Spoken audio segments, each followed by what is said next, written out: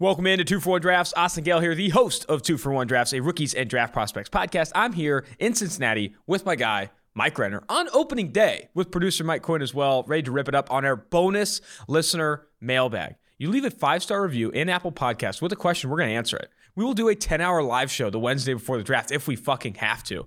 Leave a question. We're going to get there, including international. We're going to do an international mailbag day someday too. Go leave it in there. And also, if you leave a 5-star review in Apple Podcasts and send me a screenshot of it, 50% chance to win a draft guide, a free PFF draft guide if you send me a screenshot of it in Twitter. Bonus listener mailbag. Let's get it.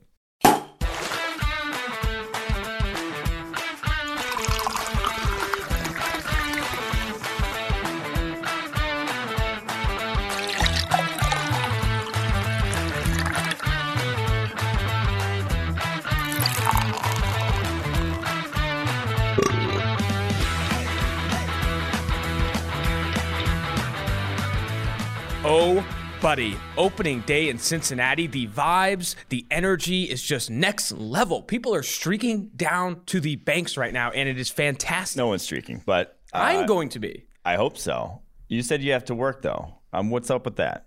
Couldn't take off? I have a lot. My Thursdays and Fridays are meetings days. It's called First Team All Meetings Days, and I can't do much about it, man. It sucks, but I will get down there. I'll be down there. Half in the bag. It's gonna be a good time. It's gonna be a good time. I have some stories to start though, because it's opening day energy. I was thinking of something good. You have one of my favorite stories you ever had, but I'll tell this one first. It's a little throwback action. Summer before I first go to San Diego State, get invited to a little day party up there in San Diego. 8-hour drive from the Bay Area. I said we're in. Me and my buddy Morgan Bunges, best friend from high school. We're heading down. And a little to kind of set the stage here. In high school, I had a girlfriend for most of my high school career, which I'm gonna look at the camera here. Goddamn shame. Yeah. One of the biggest regrets. Here's worst case scenario for a high school girlfriend for most of high school. You date all of high school, miss out on all these opportunities to work your game, and then you go off and on your first year of college, and then you just completely botch any chance you have of being like a successful single person until you're like 20. Yeah. So here's the best case scenario. Never mind. Just keep going. Do you think she listens to the podcast? I fucking hope so. I hope her mom does too. But so that's the worst case scenario. Best case scenario, you guys fall into this trap thinking that you're soulmates and you marry your high school sweetheart when all that's happened is you met the person that you're going to marry at 14 years old with all these shared experiences at the same small ass high school you went to. And then you're like, yeah, we're soulmates. Like, no, you just have the same fucking personality because all you have are the same stories. You're very cynical. It sounds like that's definitely true. That's definitely true. Any high school sweetheart that thinks they found their soulmate is just high. Like you can. Soulmates is a joke. America has normalized soulmate. I'm telling you. We're like 30 and 27. We should not be giving anyone dating advice. That's true. That's true. Best case scenario though is that okay. Either way, I got off on a tangent there. So I'm going to San Diego State with no game. Is pretty much the context there. I got 0 game, but I'm ready to make a play. I'm out here on the hunt. What's changed? Shut the fuck up. I'm out here trying to make a play. So then we go to this day party. We're drinking. I'm not even that drunk, dude. I'm out here grinding. And my buddy, for context, is 6'4". I'm like 5'9", 5'10" in the Tinder bio. So we kind of look like an Oompa Loompa Charlie and the Chocolate Factory situation. These 2 girls come up to us and they're feeling us. We're working it. I'm like, hey, what's up? And they're like, hey, you guys should come back to our place after this party. And I was like, signed, sealed, delivered. Let's go. My buddy's like, yeah, that sounds good. And then I come and say this. I'm not even that drunk. They say, yeah, you guys should come to our place. And I was like, that sounds good. We're trying to get slayed. I said laid. I don't know what the hell happened. I was trying to say slammed, and I backed out of slammed, and I ended up saying laid. And they looked at me, and my buddy looked at me, and I just fall into this absolute pit of misery. And I don't know if anyone's been in a pit of misery who's listening, but it was... And here's the train on the tracks on this day party in San Diego, and then I'm just completely off it on its side, dude. I said two chicks that wanted to hang out after the party were trying to get laid, and it was just an absolute disaster. If you haven't said something completely terrible to a girl and had it just crash and burn, you haven't lived. It's true. I have one that I cannot say because of the topics involved that I mentioned when I said it. But you can tell the April Fool's story. But I can tell the April Fool's story. So I was April Fool's pranked harder than anyone I know has ever been pranked. Dude, this is fantastic. It murdered me. So this is my ex-girlfriend, the aforementioned crazy one, who ended up kicking my ass. Crazy is an understatement, dude. That chick was fucking insane. But this is like the kind of genius crazy that she was. So the day before April Fool, she sets it up nice. March 31st, sends me a text saying like, something I really got to tell you. And so we're in a long distance relationship for like 6 months at this point. She's in Reno, Nevada. And she would model on the weekends for some like costume company and always send me pictures of her in different costumes, whatever. But this is the day before, March 31st. Yeah, I mean, that's how she made money. Same. Trying to make a living out here, all right? I'm sorry. I can't stop. But she sends me something like, I really have something to tell you. And she's like, one sec, then she's like, it's kind of long, I'm busy right now. I'll tell you after that night. I like call her. She doesn't pick up. She's like, sorry, like busy. I'll tell you tomorrow. Whatever. Tomorrow comes. I'm at the office here, the PFF offices, and she sends me a text. She's like, this is going to be kind of long, but you know how when I go to those modeling shoots and I'm wearing all those different costumes sending to you, it's not actually for modeling. I'm doing porn, is what the text she sends me. And I'm like, sitting there, I remember I got up out of my seat at the PFF offices. I just walked out the door. I just walked out. And I just start like walking. I'm like, what the fuck is going on right now? And I'm just thinking like your girlfriend like tells you they do porn. You have no clue for 6 months. And I'm like literally just like aimlessly walking around OTR, just like thinking. Dead. And she like calls me like 3 times and I'm just like not answering. I'm like, I don't even want to think about this. Finally pick up and she's like, April Fool's. And I'm like, holy shit. That might be the best April Fool's joke I've ever heard. Yeah. It might be my favorite thing about her. That was incredible. But she was just nuts. The believability of it was the funniest part. It's like how quickly you're like, you know what she was, and you're already thinking like the names of the videos and shit. You're ready to go on Pornhub and look for them. That's how close you were. Like, dude, where's she at? Where's she at? Which washer is she stuck in? Let me find this chick out real quick, dude. That was, oh my gosh, when you told me that, man, it's so funny. That was so funny. That had me rattled beyond. Like even after everything was cool, I was still like. Like still did not feel great. Oh, man, she set herself up well too with the costume shoots or whatever. Yeah, and the day before having like set up the pre-marinate, the marinate of that joke was hot. Yep. Very good. Really respect that one. Fantastic stuff. All right, let's get into the mailbag here. Bonus listener mailbag. Gonna rip through these. Excited to do it. Remember, we're giving away draft guides. You send me a screenshot of your 5-star review on Apple Podcasts. I'm gonna shoot you a draft guide. 50% of you.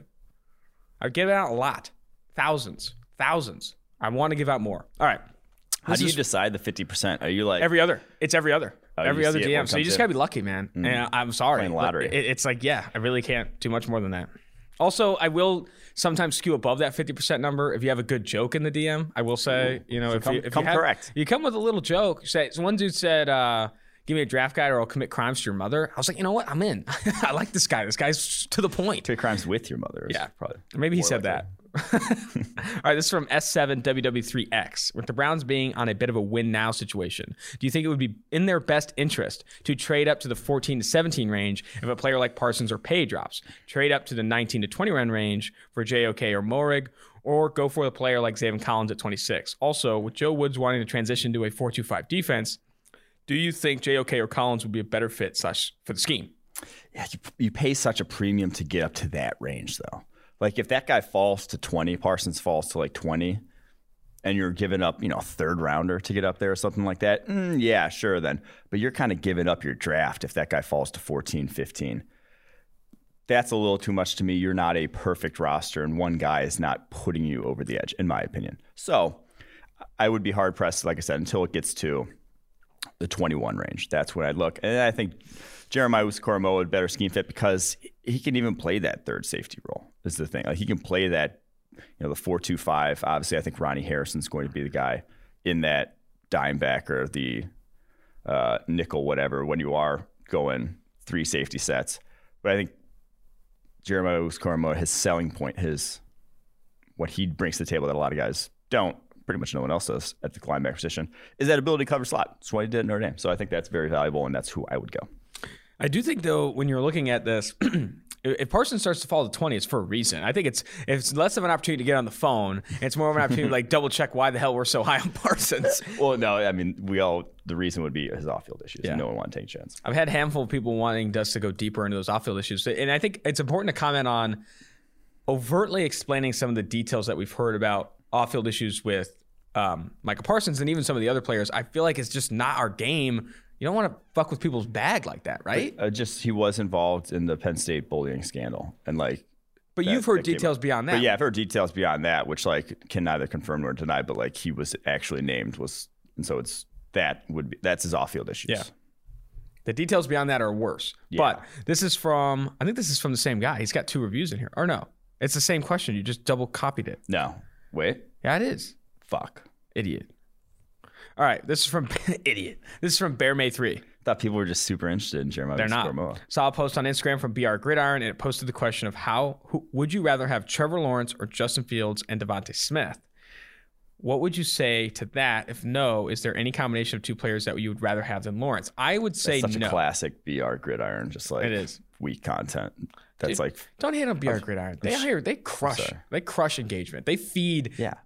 That's what I'm saying. Just like a pure engagement player. Yeah, well, their audience is like 12 to 18 years old. People that scroll, mindless news and engagement. And it's fine. I think they do a good job. Is that your age range on Tinder? Easy. That's not a joke. Okay. Anyway, what combination? So you would say no to Justin Fields and Devontae Smith? I would say, I'd probably say, oh, God, that one's tough. I'd say no. I want Trevor Lawrence. I don't care if you give me Devontae Smith. Yeah, I think the only like guys I would like Zach Wilson, Pitts, Chase, Sewell, I could do. But besides Trevor Here's Lawrence. My answer. I take Zach Wilson and Justin Fields. Oh. That's what I want. That's what I want. There you go. And then whatever quarterback's better, I'm going to play him. And then hopefully I actually hit on one of these guys. That's the only 2 combination I take. All right, this is from Skypipe Butt Cheeks. Well done, kid. For the Saints, 3 targets. Is this guy from Bleacher Park Gridiron? For the Saints, 3 targets in the first round, 3 in the second, and 3 in the third. Who would you select? Oh, fuck, I missed the 3 in the third. I like the way cornerback value could be shaping up for them. And obviously, they're kind of an all-in team every year, so they're going to go for immediate need, which is cornerback. You have Patrick Robinson, kind of a now career slot guy, slotted in as your other outside cornerback across from Marshawn Lattimore. And you also have Marshawn Lattimore getting possible charges against him. So, first round, I would love Caleb Farley. Like, if Caleb Farley falls there, I'll be the one that takes that chance, by all means. Greg Newsome as well, or Terrace Marshall, a speed wide receiver, a better version of, what's his face there, the guy that drafted in the 3rd round from UCF. Traquan Smith. Bang. Second round, again, cornerbacks. And there's some speed there at the cornerback position that I think will be on the board in the 2nd round, whether it's Tyson Campbell from Georgia, Eric Stokes from Georgia, Kelvin Joseph from Kentucky. Get you one of those guys. Kelvin Joseph at his pro day, I think, had a 4.27, something in the 4.2s. It was not in the 4.2s. It was. I mean, Kentucky reported a 4.2. I think the scouts on the ground were 4.3s. But he's fast. All right. Yeah. Oh, scouts on the ground, according to Dale Jeremiah, had a 4.34. Yeah, there you go. Oh, Kentucky actually had a 4.1. No, I'm just kidding. I do think that the pro day discourse on the timeline has been toxic.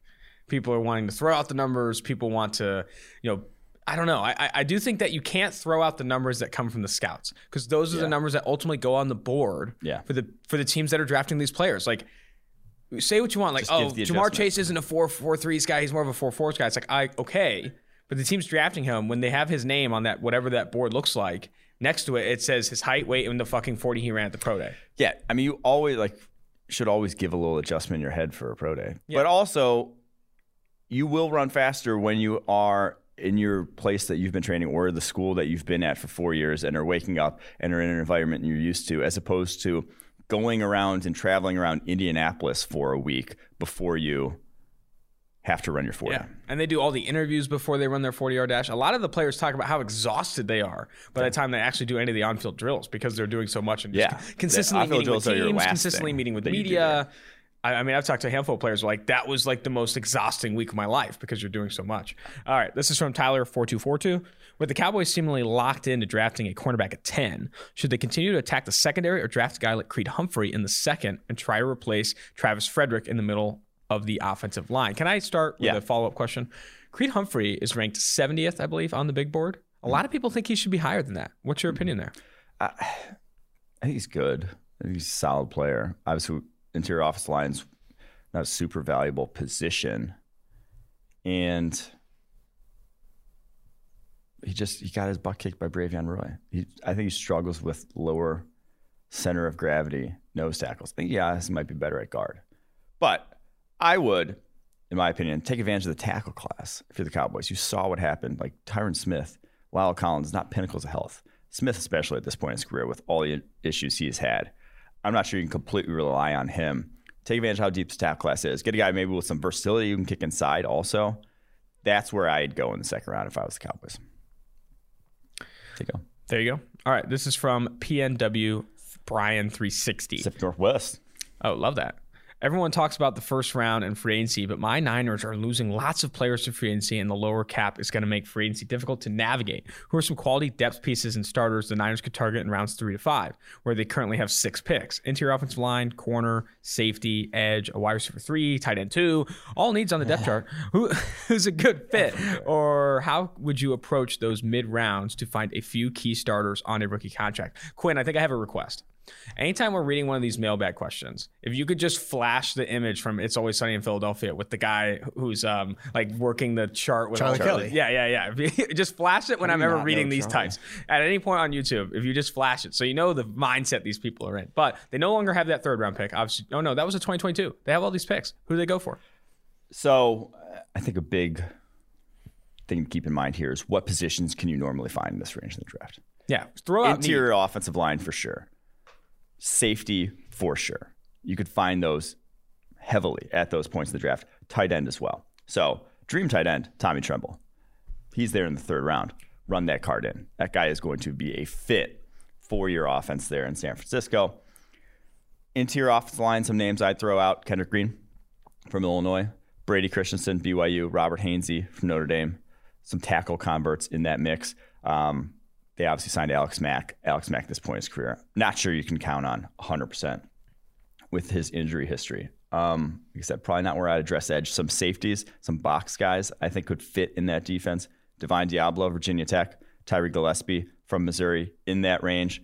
And then the cornerbacks that'll come off the board in that range that I would say are good fits could be maybe not immediate starters in time. Benjamin St. Juste, Minnesota. Paulson Adebo, Stanford. Trill Williams, one of my faves, Syracuse. There you have it. This is from Daniel ND. To what extent can a unique skill set transcend positional value? I'm thinking specifically about Jeremiah Owusu-Koramoah, who plays a lower value position, but his exceptional cover skills at his position, he brings something highly valuable to a defense that other linebackers don't bring. Excuse me. Is that coverage value enough to make him a smart round 1 pick? Or are you still better off finding other avenues to acquire a linebacker? He bridges the gap, honestly. Like linebacker, the high end of the position, the difference makers are still valuable. I think it's very similar to tight end in that range. I just think the biggest thing about it is there's not a lot of them. Like there's not a lot of guys who are consistent difference makers. Whereas positions like edge, wide receiver, you can rely on year to year them going above and beyond. But like linebacker, you're seeing guys can just be up and down, scheme dependent, that sort of thing. So if you think the guy like that bridges the gap, he's more closely valued than to like a safety or a cornerback if you really are a consistently good coverage player in what PFF WAR does. I actually just wrote about this today. Go check it out on PFF.com about value in the draft. And one of the biggest things in there is kind of how we value positions, positional value, and how what PFF WAR says are the tiers of positions. So I'm going to go through and read these. And this is PFF WAR. Take it or leave it. Do I 100% agree with this? No, but this is what PFF WAR says. Tier 1, quarterback. And Tier 1 is almost 4 times more valuable than Tier 2 in terms of these are how much WAR says a quality starter. Not a high-end starter, but just like your run-of-the-mill 10 to 15, top 10 to 15 player range at the position is. Tier 2, wide receiver, safety, cornerback.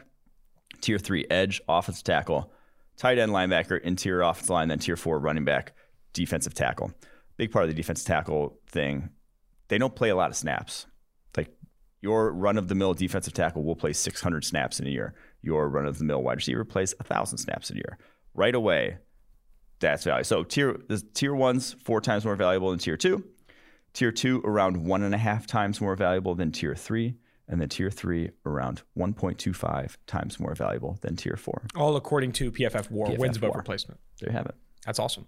I mean, and again, that's there's been a lot of discussion on this podcast about the difference between on-field positional value, that's PFF WAR, that's the numbers you're speaking to now, and also market positional value, where you're looking at how much these guys are paid. And these somewhat align, where you see there's some opportunity is in the safety class, tier 2, safety's in tier 2 of this, but getting paid way lower on the scale. And then you look at 4. Edge in tier 3, but getting paid way above even what some of the tier 2 guys are being paid. So interesting stuff there. I'm glad. So that's. I would suggest if you're more interested in that topic, I go more in depth in the. Go to pff.com. Yeah. Someone mentioned the YouTube comments recently, and it kind of really hit me hard. Someone said, "Is when Austin's hanging out with people and they say something somewhat agreeable, does he say that's a great take?" And I do say that's a great take a lot. Fuck me, man. People are getting me. They're on me, man. All right, this is from Bitey Mike regarding Notre Dame. Hell yeah. Why do you think analysts seem relatively low on Notre Dame prospects overall? I think it's just I'm high on them. What? There's no it's an Notre anti-Catholic bias. Also, are you Bitey Mike? Did you submit that question yourself? I did not submit Bitey Mike. Oh, you did? No. I think JOK has an argument as a better modern-day linebacker due to elite coverage ability. Eichenberg gives me McGlinchey flashes. Okay, this guy's just riding the fucking rainbow there in South Bend.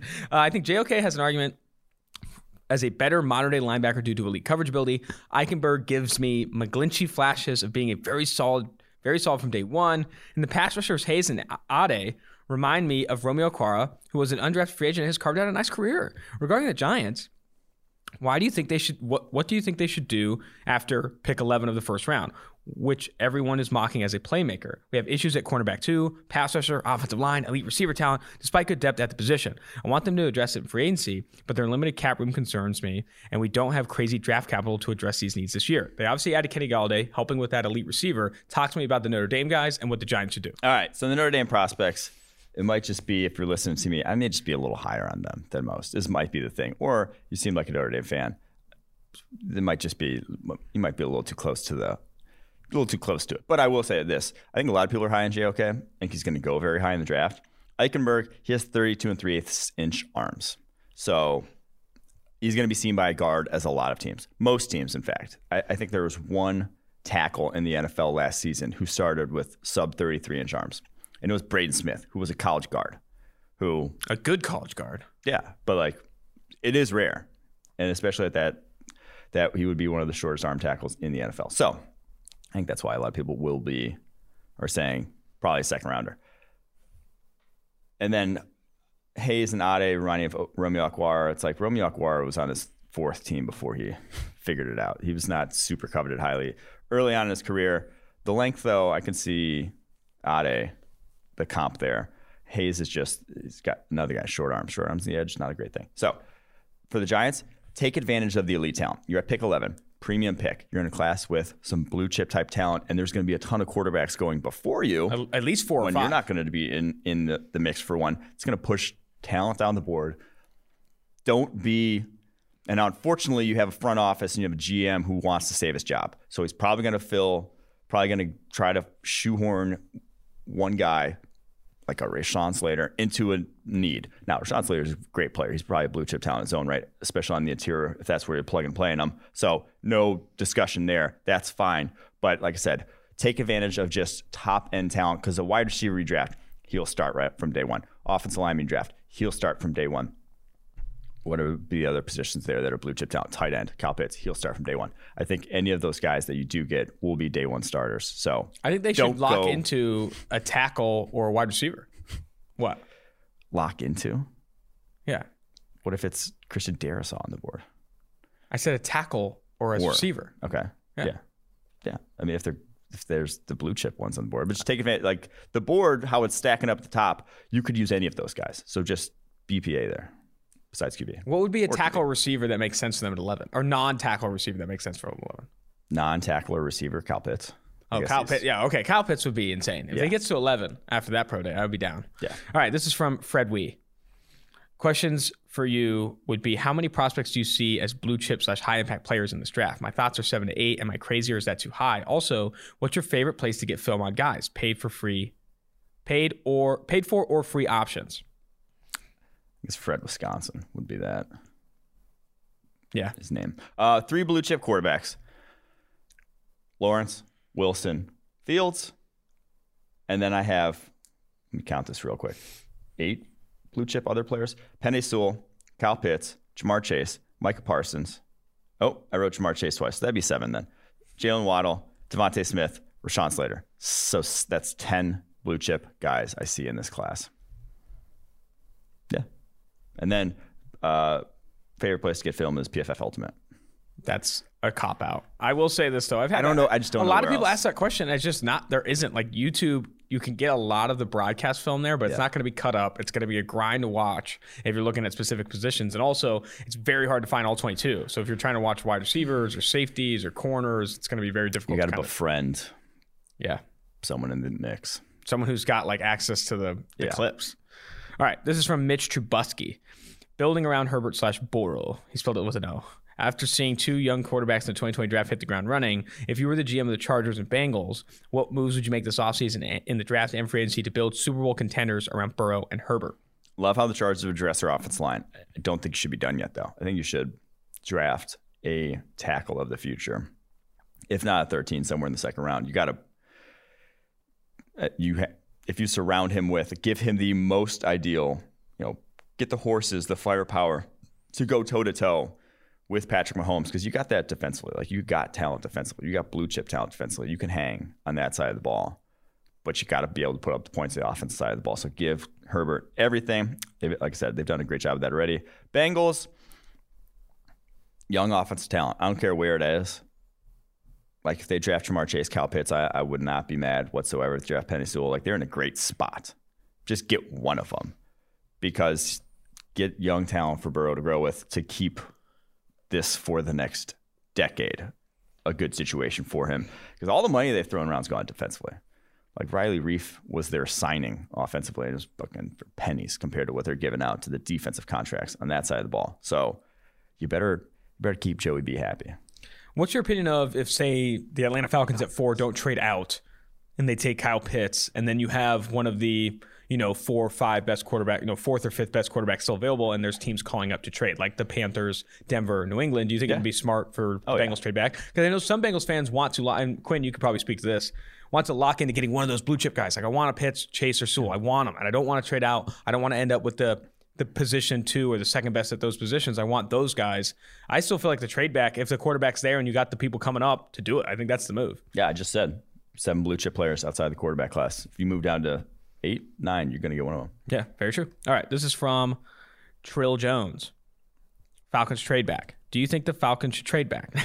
We don't have cap to fill our needs. The draft could be our best chance to reload. Edge, safety, and guard will definitely be there if we do. What's your take?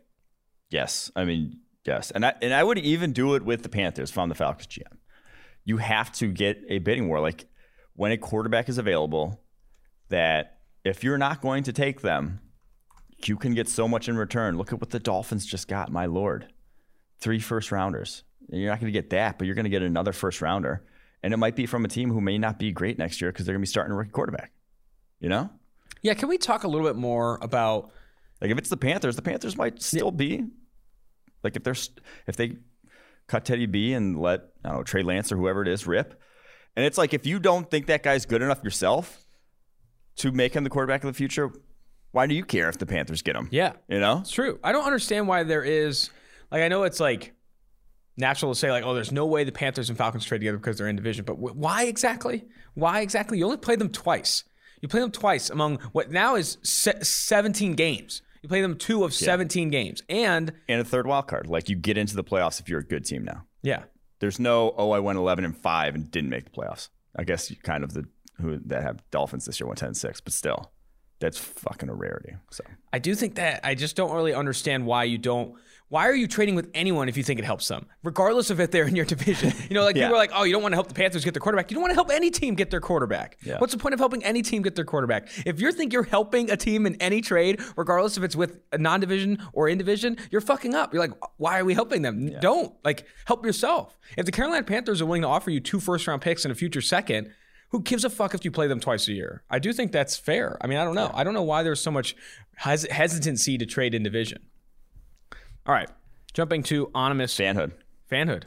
All right. Ominous Shoelace. Should more teams, he has a two-part question. Should more teams be trading late round picks for veteran offensive linemen? This not only raises the performance for the unit as a whole, but helps fill a need with a similar contract length as a 6th-round pick anyway. Yes. So PFF Steve, I believe it was Steve. Maybe it was Timo. I think it might have been Timo. Timo wrote a great article last year about how the second-year leap that everyone talks about, the second-year leap, is really the third-year leap for offensive linemen. They are far more likely to hit in year 3. And so you get half a rookie contract when you draft an offensive lineman basically of production. If that's even on hits, even on guys you draft that are good, even on guys like Donovan Smith, DJ Humphries, Eric Fisher, turned out to be good offensive tackles. Not until basically you had to pay them again. That's just problematic. Like that's not the cap savings then. You, like I said, you might as well flip that whatever 4th, 3rd, 5th then to get that guy you know is good and take out the uncertainty in that and that developmental curve that throws out Austin Jackson at year 1 and just has him get eaten by wolves. So yes. And to part 2, did you read part 2? I didn't read part 2. Can I read part 2? Let's The go. Saints are one of the only teams that have used 2 quarterbacks during a game to throw off a defense, Taysom Hill and Drew Brees combo. Would adding another dual threat quarterback / rusher take the combination to the next level? I will battle that the Eagles also use 2 quarterbacks, Jalen Hurts and Nate Sudfeld. And I think Ravens did too back in 2018. Oh, that's right. Yeah, it's true. Dude, people are obsessed. This is like the 3rd question I think we've gotten People about. want this. Do we want? Yeah, Joe Burrow, Sam Ellinger. That's right. Yeah, that was also just a yesterday's Texas diehard. That guy has the University of Texas, literally the words University of Texas on his chest. But it's intriguing. I mean, I like I said, any backup quarterback I have would just be a runner in the NFL today because it doesn't make sense otherwise. Just too limited quarterback talent. And it draws headlines. Like it's sexy. It's like, ooh, that's new. But a little menage a trois at the quarterback position seems overkill. It's better in theory than in practice. What do you mean a third? That's what he's asking for. Do you want a 3rd quarterback in this mix? Oh, another. I didn't realize that. Oh my God, he wants 3 like moving parts of the triple quarterback. option. That's interesting. Hey, I got an idea. Hit me. What about 4 quarterbacks? Hey, I kind of like that. That's you can what get to us. Well, I'm not against it. All right, this is from Michael Danger Powers. What do you think the best offseason strategy is for the 49ers, free agency and draft? I said it. I think I said it at some point. Hopefully I did. Pull the clip. I have no clue when I would have said it. But sell out for a quarterback. They did. It's true. Quarterback class. That's true. Sell out for a quarterback. You've said that multiple podcasts. Yeah. It's because you're not going to get closer. And they did it. And at that point, you're not going to be able to add much in the future in terms of draft picks. They obviously re-signed Trent Williams, don't have a ton of cap space. You're not going to be players, but you had a roster that made the Super Bowl 2 years ago and largely intact besides, some key losses, Richard Sherman being one of those. A lot of the homegrown talent is still there. But yes, the guys that you hit on over the course of the past handful of drafts are still in the mix. The only one I think they've lost on was DeForest Buckner, but they got a 1st-round pick out of it. Yeah, Javon Kinlaw could be him. Yeah, I do think this was a power move by San Francisco. That's what you had to do, and now that guy, year 2, year 2022, could be money team. All right, looking at Christian Magician Erickson. Please convince Bills Mafia that drafting a running back in the first 2 rounds is stupid.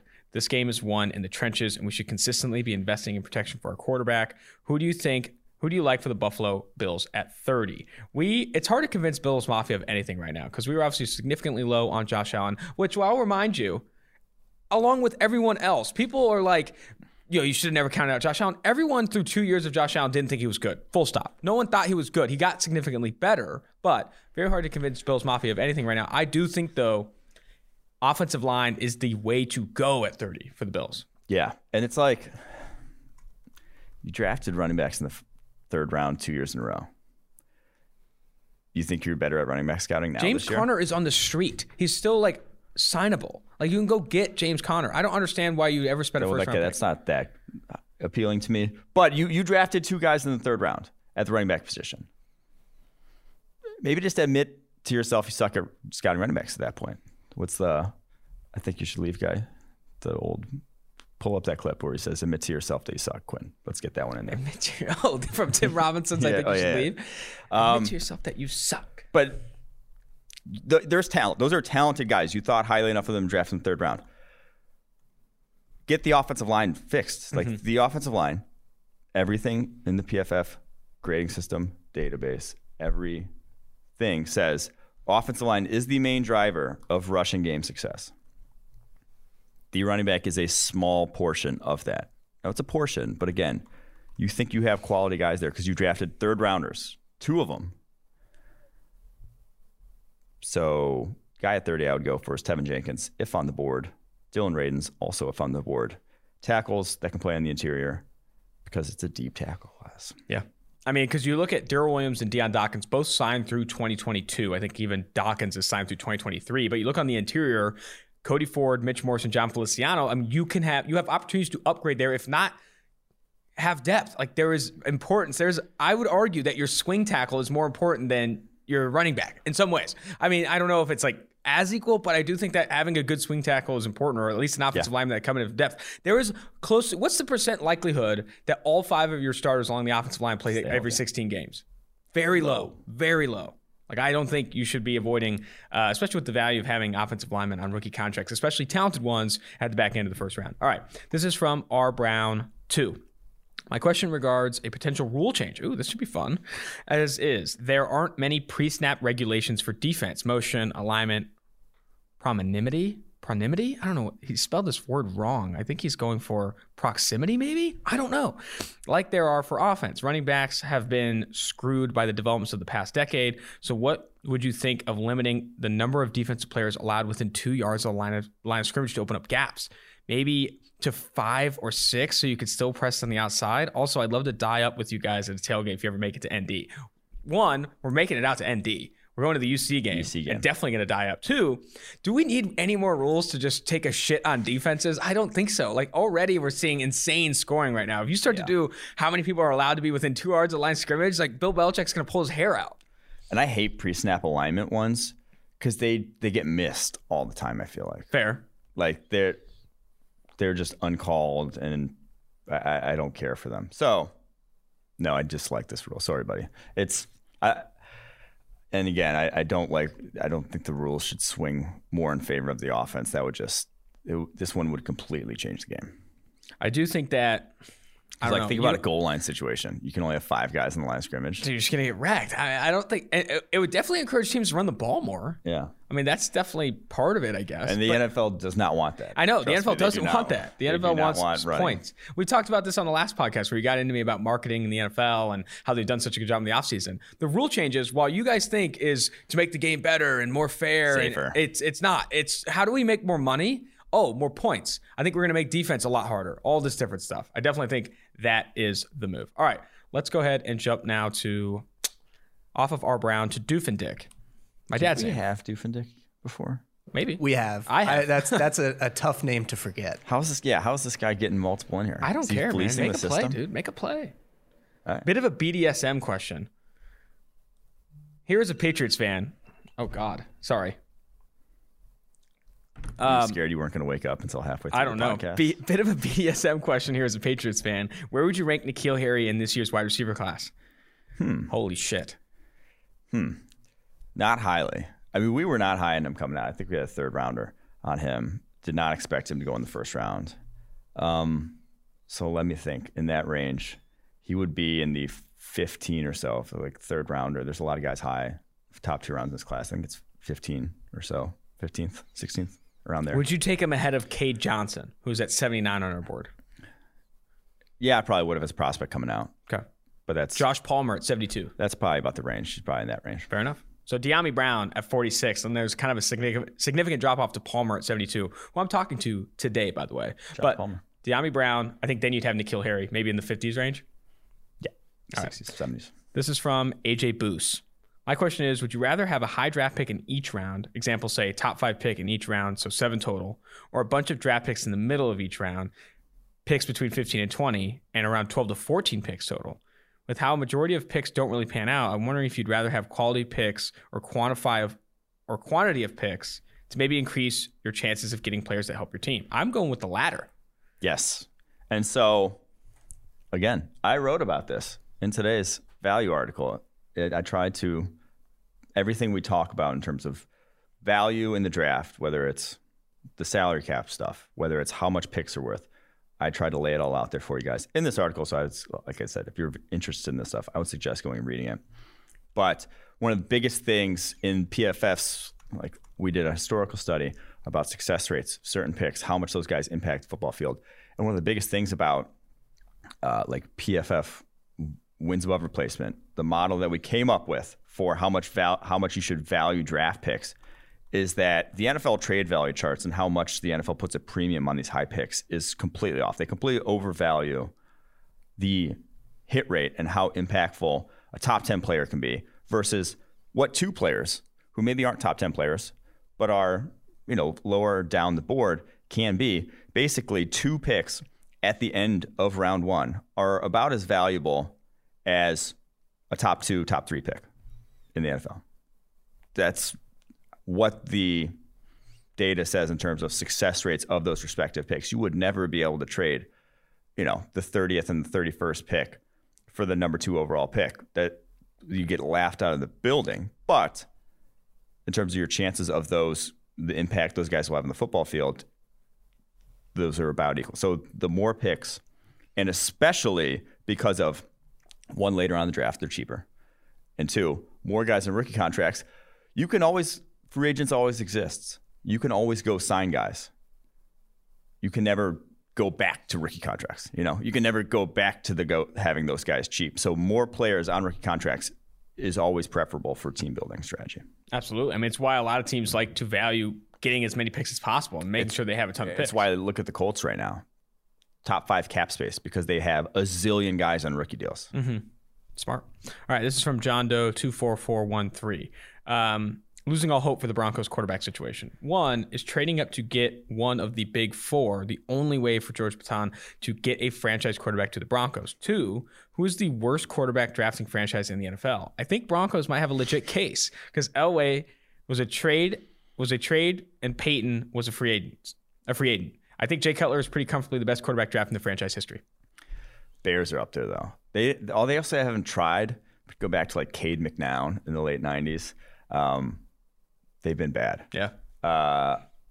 So the best way for the Broncos to get a quarterback, obviously, Drew Lock, again, changing the game a la Josh Allen could get you a franchise quarterback.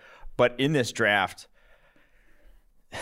I would not suggest they be another player in like the second round. That's kind of been their MO in Elway era of quarterbacks, is they always got not their guy or not the guy in the draft. They always kind of just like took what fell to them, took the afterthoughts in the quarterback class, and they've looked like fucking afterthoughts on the football field. So you're in a position in a rare quarterback class to make that play, and have not heard much smoke about them. Obviously, Panthers moving up. Everyone's banging the table for them.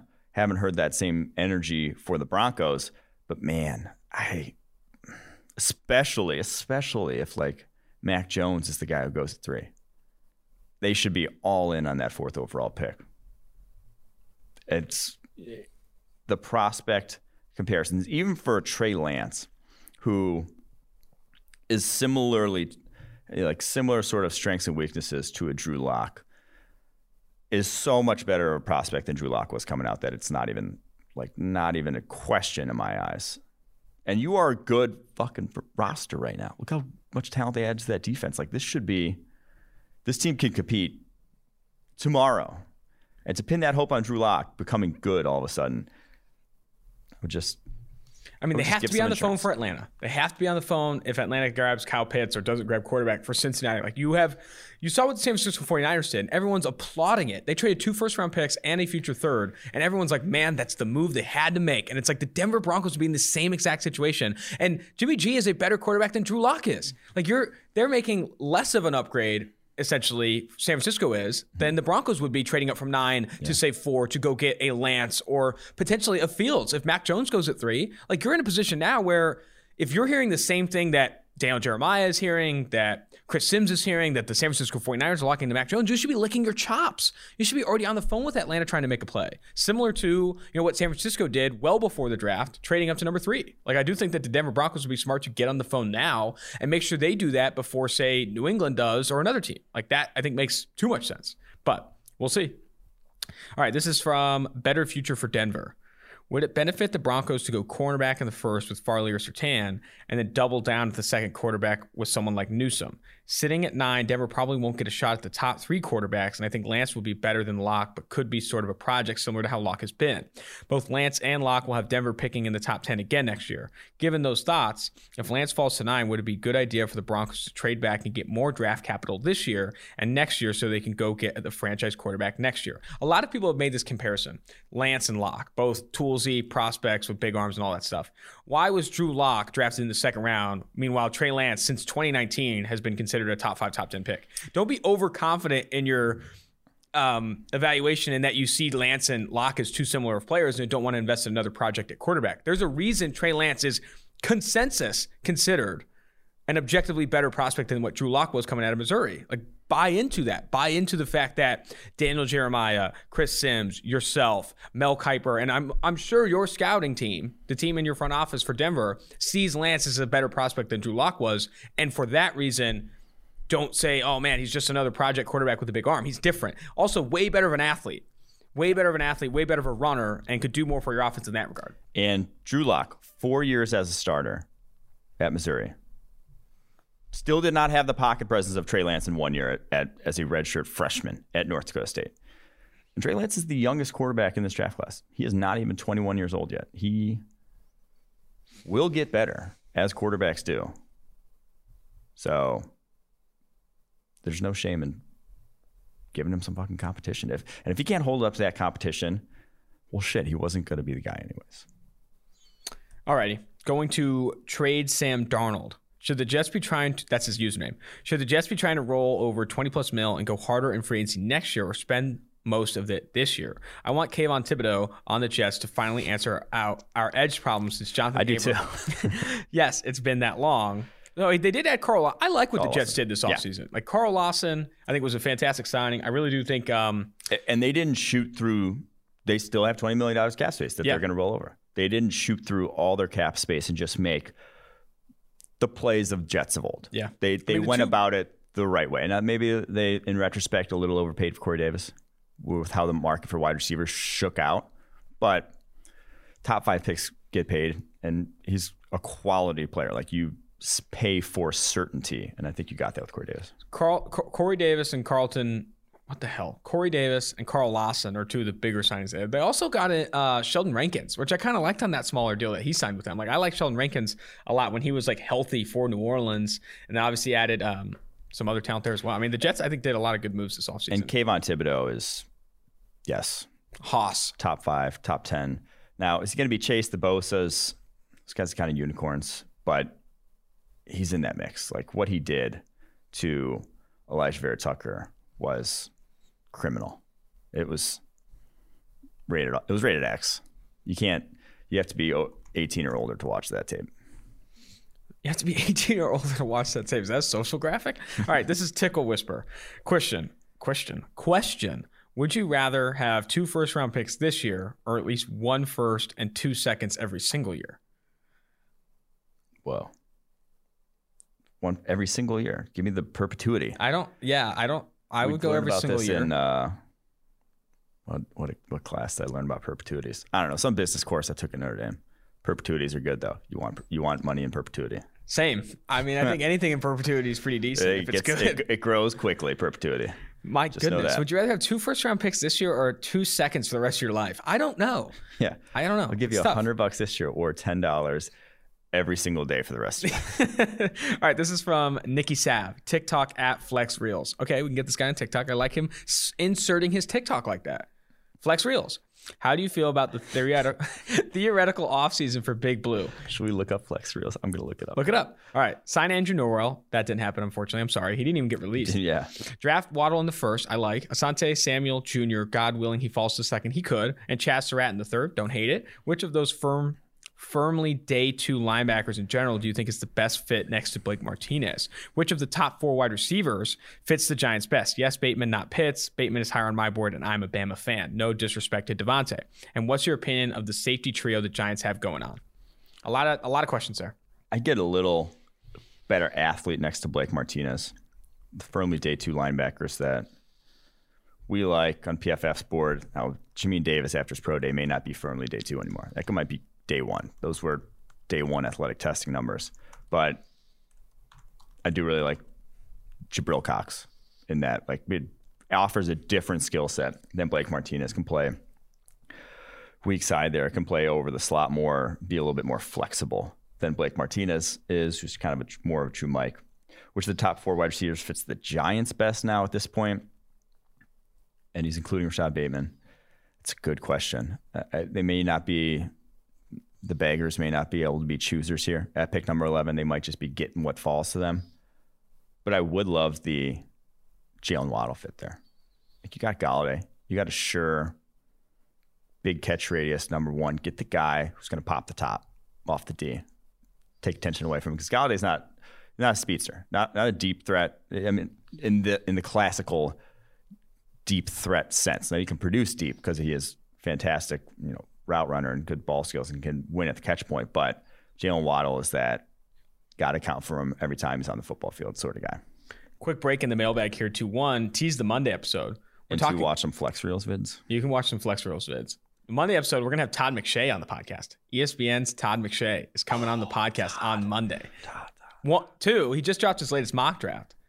He has the 49ers Sean taking Wade. Mac Jones at 3, and then Pitts at 4 to the Falcons, Chase at 5 to the Bengals, Smith at 6 to the Dolphins.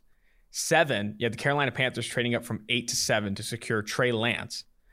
Fields is still on the board.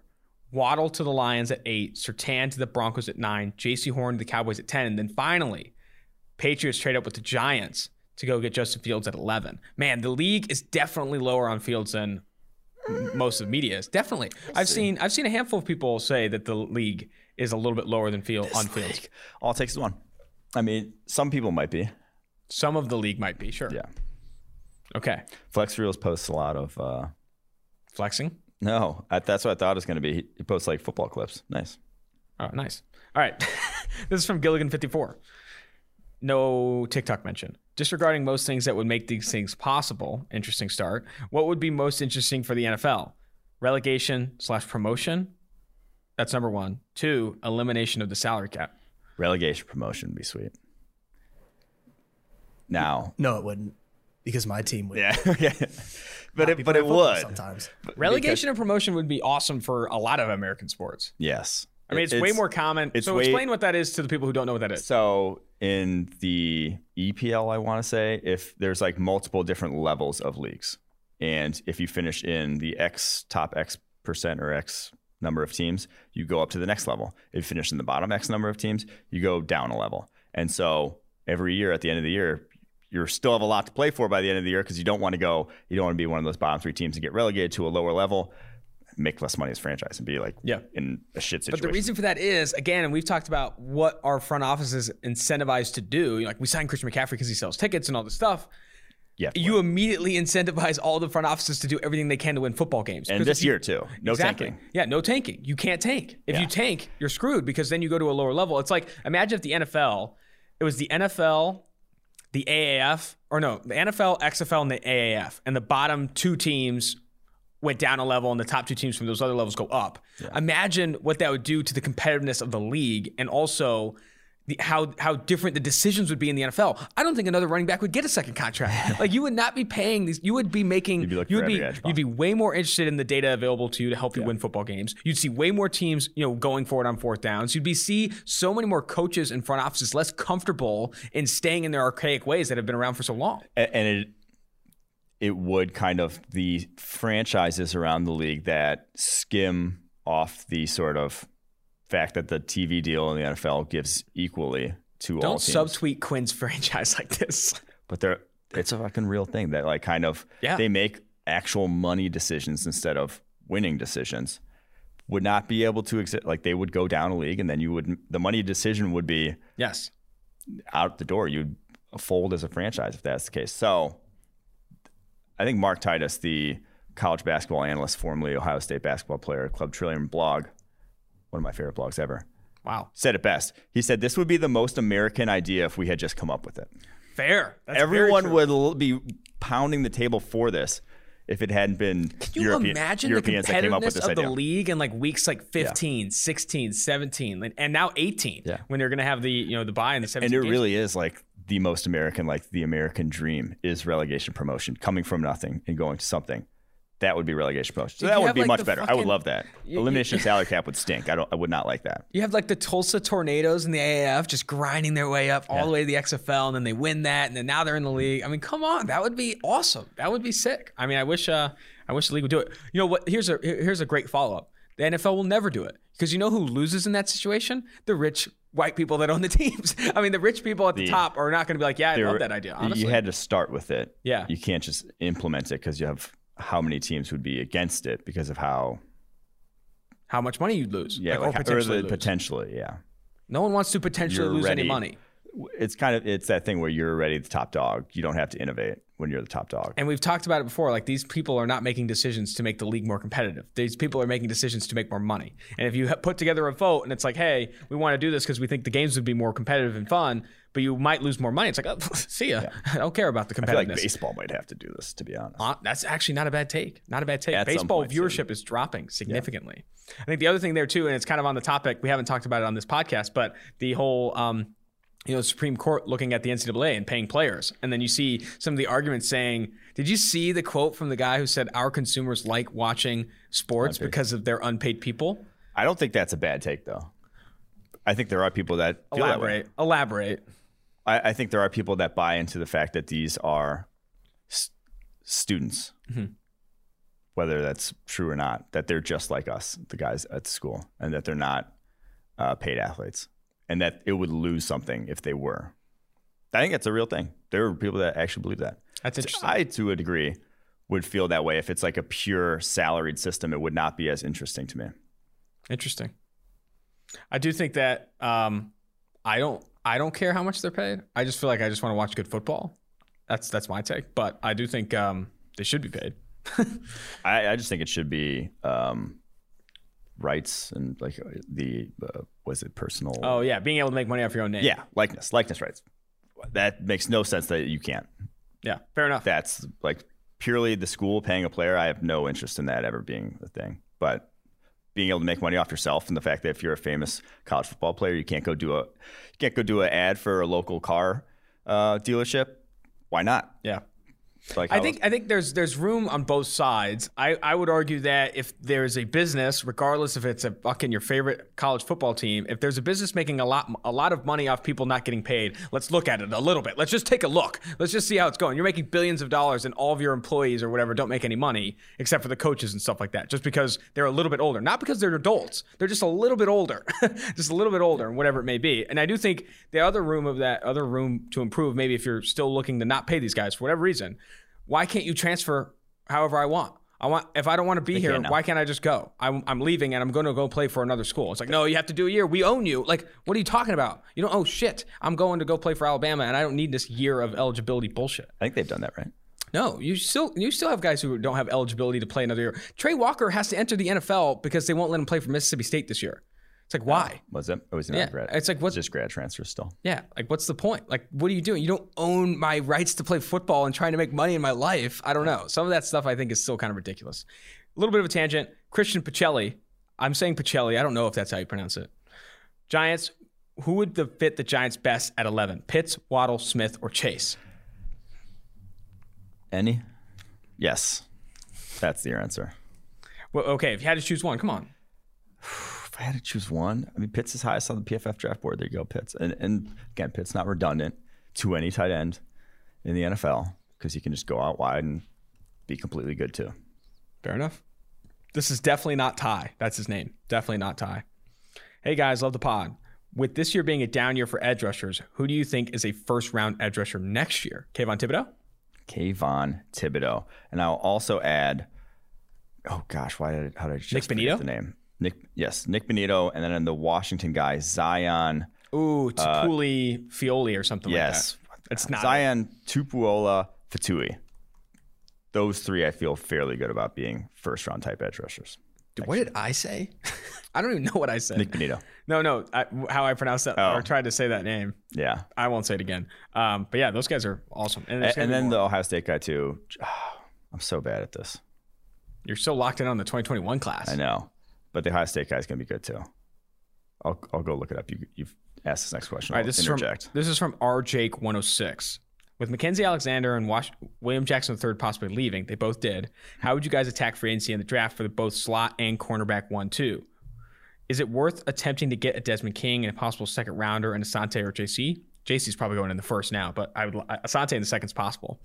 Or is it better to bet on Greg Newsome, Molden, or Wade in later rounds? Also, Wade's fall from grace has been wild to say the least. So how much of his play was impacted by switching positions, limited defensive install, and inconsistencies with scheduling due to pandemic? A lot of questions here, a lot to bake in. I do like what they did adding Mike Hilton.